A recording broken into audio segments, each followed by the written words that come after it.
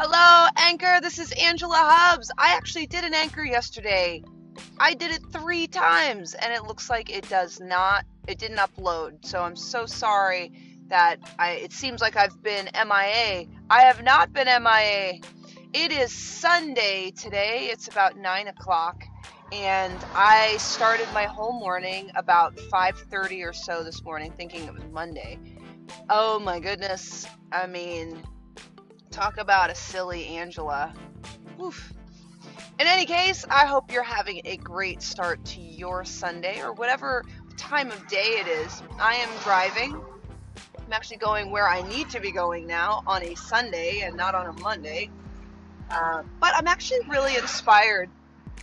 I'm really inspired today because I want very much to go swimming. I realized that I have not been swimming at all. I guess it was Friday. I had a fun play day with my boyfriend, and we went to a water park. And I love the water. I love swimming. I love being a triathlete, and I just haven't been focusing on it because I'm trying to really put my energy into getting stable and set here in Florida. And I just like my quality of life goes down when I'm not training the way I know I want to be training. So, after I'm done with some of my obligations today, I think I want to spend some time like really looking at what I want my day to look like, what I want my year to look like, what I want Angela to look like. And so that's part of my Soul Sunday, living up to my obligations and deciding spiritually what kind of food I need to be my best self. So I want to encourage you to do the same as you go into your Sunday. You know, part of living a life you're excited about is kind of deciding what it is that you want your life to actually look like. That sounds like a really easy thing to do. Sometimes it can be really difficult. In fact, I had a conversation with my stepbrother last night about that.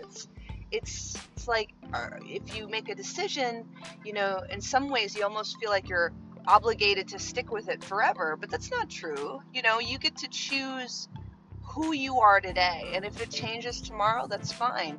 Now there's consequences to changing.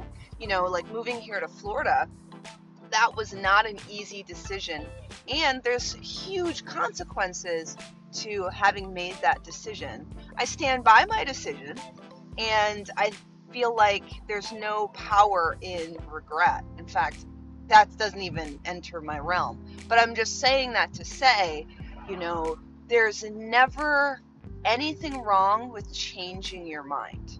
And I feel like a lot of times we make it mean something if we do. So, happy Soul Sunday. What do you want your life to look like?